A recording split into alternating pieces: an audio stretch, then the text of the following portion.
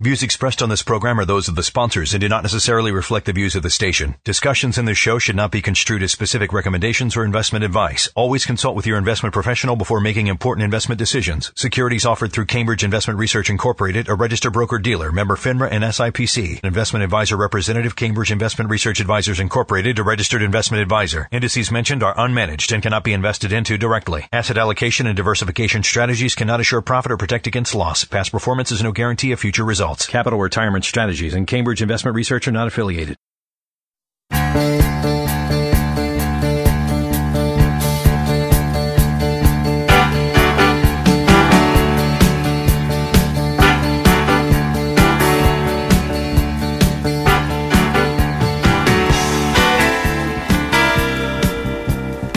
Here we go. All right. Welcome to Plan for Life Now, episode number 36. Heading towards 40. The big 4-0. Oh, man.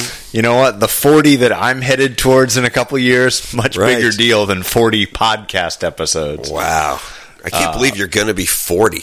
And I can't believe how long ago that was. Do you realize for my 40th birthday, my dad got me a Sony TV that became obsolete 3 years later. That's how long ago, because it wasn't HD TV, didn't exist then. Right. That's how long ago my 40th was, and you're still, how long? A year and a half? A year and a half till my 40th. Wow. Yeah. Interesting. All right. Well, Happy New Year to everyone. This is our first podcast of the new year. Welcoming everyone back. Hope everybody had good holidays. I did. We had a nice sort of time off, you know. Except for the super cold part. Oh, yeah. You know what? Today is pretty warm, so I've almost forgotten about that. Well, for me, I don't feel like going down this tangent, but you're always warm and I'm always cold. It's a weird thing. But the bottom line is I'm now fine with 38 degrees. Yeah, 38 degrees. I'm in a T-shirt here. This is great. No problem. Oh, well, what we wanted to talk about here today on the first podcast back of the year was a wonderful article that was written by our local newspaper. For those of you who follow us on Facebook, which is not many of you, but if you do, you've already seen us share the link to that. This was a really nice article written by, what's the name of the newspaper? The Town Courier, which is, one of these local newspapers here in Gaithersburg. And sort of as a little bit of a tangent, I find it interesting that people talk about how the newspaper industry is dying and, failing New York Times and right. All that kind of stuff. I didn't mean to bring that into it. But local newspapers are sort of an exception to that. Where local newspapers, people still like to get, when I was growing up in Fairfax, it was The Connection. Oh, yeah, I remember that. I actually delivered The Connection for about a couple months. I realized how terrible it was. You know what? I actually delivered, I don't know if it was the Post or something. I delivered newspapers for a very short period of time, and then I quit that job. Did you do it in the morning? And now I remember, yeah. Oh, it sucked. And I think I wiped out the experience. You just brought up, I said, I remember doing that for a short period of time as a kid. No, see, I delivered The Connection. It came out Thursday afternoons. You got 5 cents per house that you delivered it to, but you had to roll the papers yourself, right? Yeah. And I started to get real lazy, and I wouldn't do it until Friday, and then until Saturday. And people started to call and complain that they didn't have their Connection newspaper. So I decided it wasn't for me. So, anyway. But now, years later, you're in a similar type paper, the Town Courier here. Which is, our local Gaithersburg paper here, and they do, various profiles on businesses in the area. And for those of you that come to our Maryland office, we're in this neighborhood here called the Kentlands, which is also where I live, right here in the neighborhood. And so this woman did a profile piece on us, Sharon Allen Gilder, and she came out, interviewed us, and I was thrilled with the piece that she wrote. I mean, I really thought that she summarized things well. She captured the essence of our business. I think it's great. Like I said, I'd like to be able to come up with all that stuff myself to describe our business. She did a really good, Right. Quite frankly, and we'll just disclose this now, there was no payment involved in this piece. No. Because this looks like a paid puff piece. But the bottom line is, it was not, we didn't give this woman any money. She called us and said that she wanted to interview us. I'm always wary of the press, to be honest with you, because I don't know if they always get it right. Been interviewed before for stuff. Yeah, but you know what? And you always take your chances whenever you say, hey, you can interview us. But she seemed like a very nice person and interested in it and thorough in her interviewing of us. Yeah. And, she really sort of summed up our business pretty well. We should... and I wanted to go through some of these things because I've had... just some questions from my wife and my father-in-law. Just as they read the piece, they were interested in things. So I thought it was worthwhile to go through some of these things here. So I highlighted a couple of things. First of all, they talk about, Dave, your long history on the radio. Yeah. I think most of our clients know this, but it probably doesn't hurt to repeat your experience a little bit. Yeah, I don't think most of them know. I think some of them know. Okay, so basically, before I got into... Maybe I just feel like they all know because I think you've heard it a million times. I don't think they all know. I think less people, more than half of the people listening to this don't know. So I got into this business unlike you. You got into this business more in a normal path. I got in a weird path. I used to be a radio guy. Used to be a morning show guy. My name was Dave the Predictor here in town. And I was on several morning shows with my partner, Harris in the Morning, and we were a pretty big morning show for a while there, competing with the Grease Man and Don and Mike and Howard Stern when he was syndicated into D.C. And that was basically my heyday in radio. Was a long time ago, the late 80s, and I was in radio till about 1995. So then I got out of radio because I could have moved to Milwaukee, and we'd actually done pretty well. So I had a family, very young family of 3 at the time. So in 1995, I was only 30. How old was I? 33 years old. 34 years old when I got out of radio, and I could have moved to Milwaukee and made $35,000 a year. Okay, which. Oh boy, $35,000! I'm sure went a long way in Milwaukee in the 90s. No. $35,000's never gone a long way unless it was the 1950s or 60s. So, or get out of radio at that point. So that's when I got out and got into really just sort of wanted to do general financial planning, and sort of stumbled into, I just had a passion about long-term care insurance. That's the field I wanted to get into, and then the rest is history. So that's basically my background. Yeah, but that sort of explains our whole route of when you got into this business, you were familiar with radio, you used radio to promote the long-term care. Correct. And then when you and I started teaming up, I jumped on board with you, and we started doing the show more broadly on retirement planning. And then, we've talked about why we got out of radio and moved to the podcast. You didn't talk about how I had to teach you everything you knew about radio. No. You actually are a natural. I didn't have to do anything, and I always give you credit for that. Not being from the radio industry, but you are always good on the air from the beginning. I assumed it was taken for granted that you taught me everything. So. That's what people think, and I want to say that's not true. So that was. A good piece of background. But then what I thought that Sharon did really well in this, because remember, we spoke with her for over an hour. She was recording, and we had some back and forth on email as well. But, when you talk to somebody for over an hour, that's a lot of quotes. That's a lot of stuff to go through. So she pulled out, a lot of quotes here in the article, but I really thought that she pulled out ones that kind of nailed what we do and what we, actually talk about. So I'd highlighted a few things here. One is you talking about emotion in this business, how unbelievable it is. And this is your quote, but the only way to deal with emotions the right way is to put together a plan that's prepared for the bad times so you can explain to clients tangibly why they don't have to panic. Correct.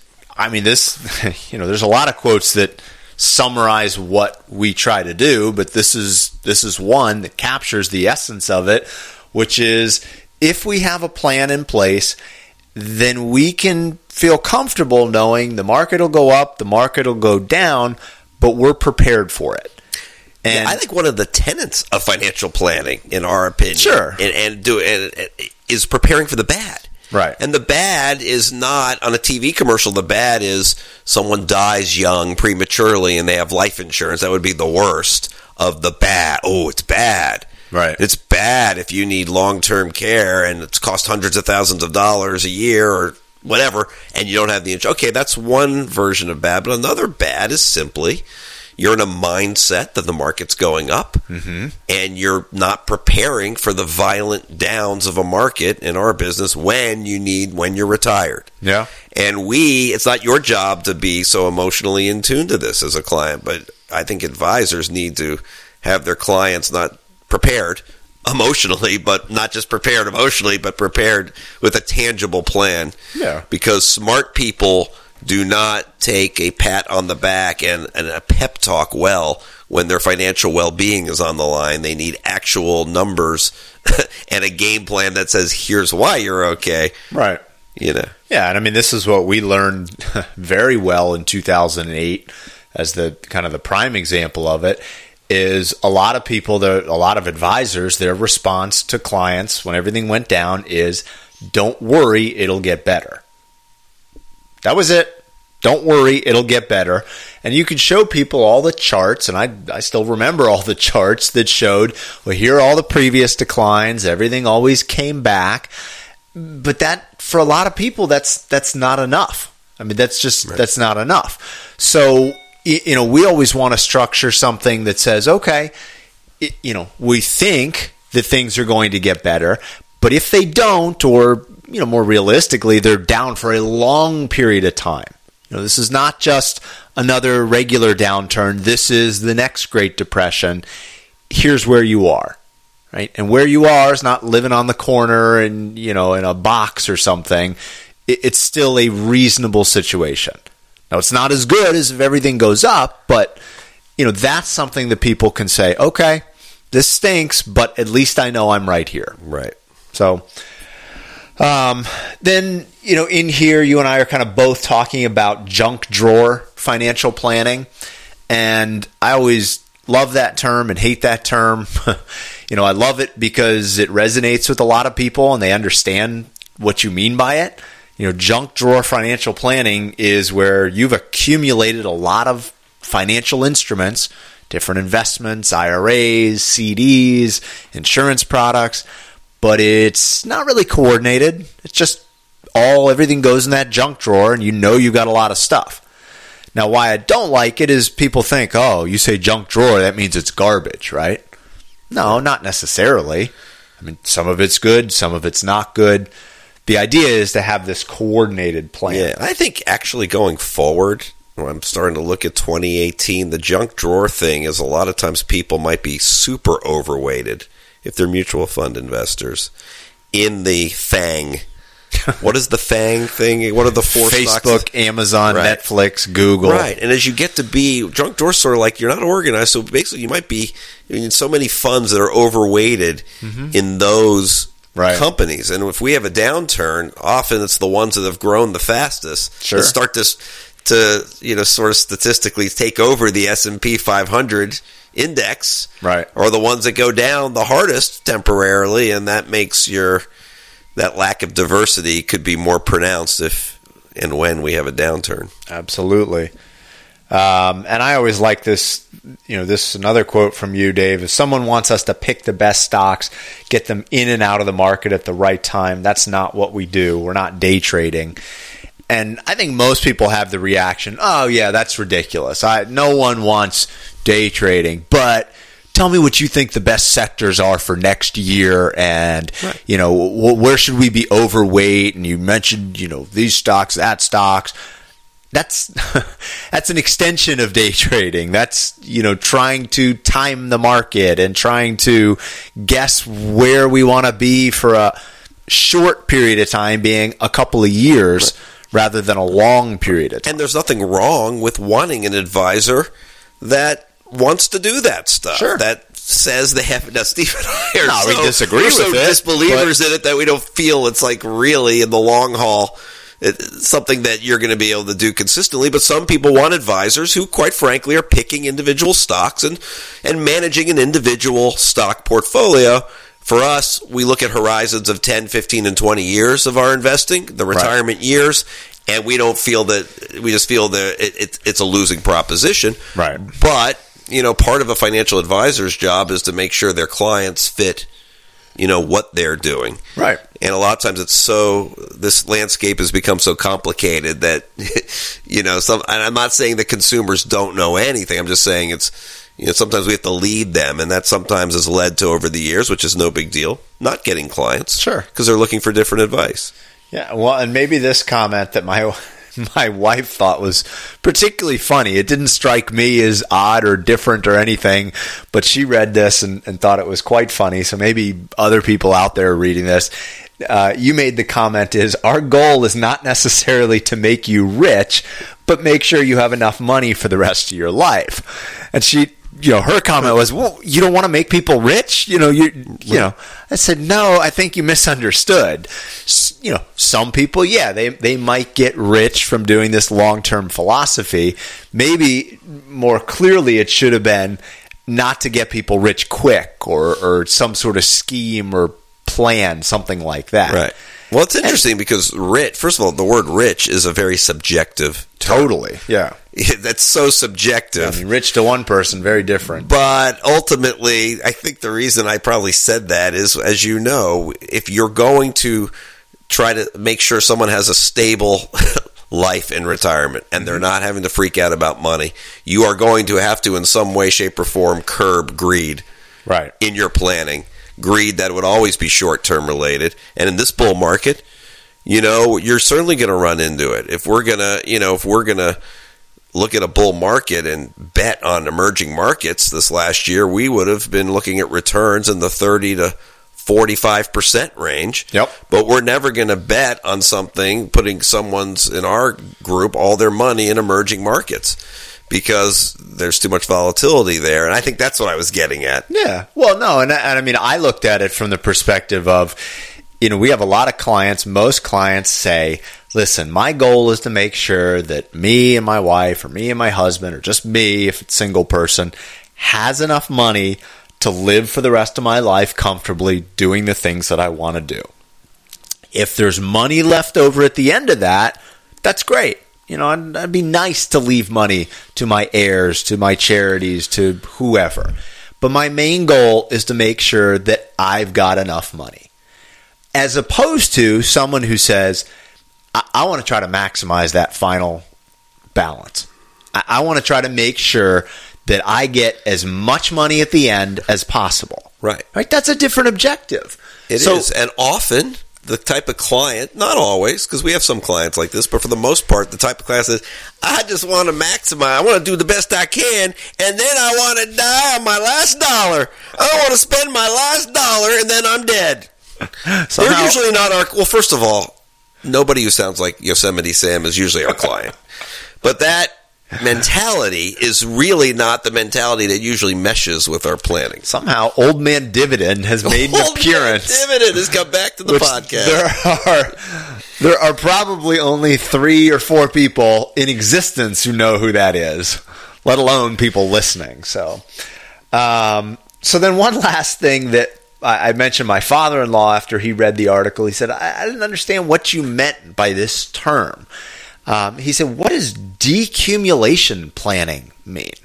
What is that? He said, I've never heard of that. And, he reads a lot and kind of has a passing interest in investing. I said, decumulation planning is basically this idea that most people work their lives accumulating money while they're working, but they don't spend much time thinking or learning about how to distribute the money. Now that you've saved this money, how do you spend it? What are the best strategies for that? The most tax efficient ways, to deal with volatility in the investments. It's a different side from just plain accumulation planning. Did you make up that decumulation thing? No, I wish I did. You're the first person I heard it from. Now, believe me, the whole industry has realized there's a market there. But it's interesting, the work we end up doing with people. It's like part of it is certainly trying to do the best we can on getting returns through these ups. But a lot of it is that decumulation planning. A lot of it is strategizing where we're going to take money from, strategizing what we're going to do with these required minimum distributions and where to take that from. And you handle this part of the business, not me, but I find that to be a big part of the work you do with anybody when you're working with people in their 60s and 70s. Yeah, and older. And we've just been thrown a curveball in all of that with the tax laws changing. Because that means different tax rates, and that affects where you take money from, and that affects everything. So that's all sort of changing and being upended once again. So, all right, thanks for listening. We will post the link to this article if you haven't seen it already right here below the podcast, and we will check in with you again soon.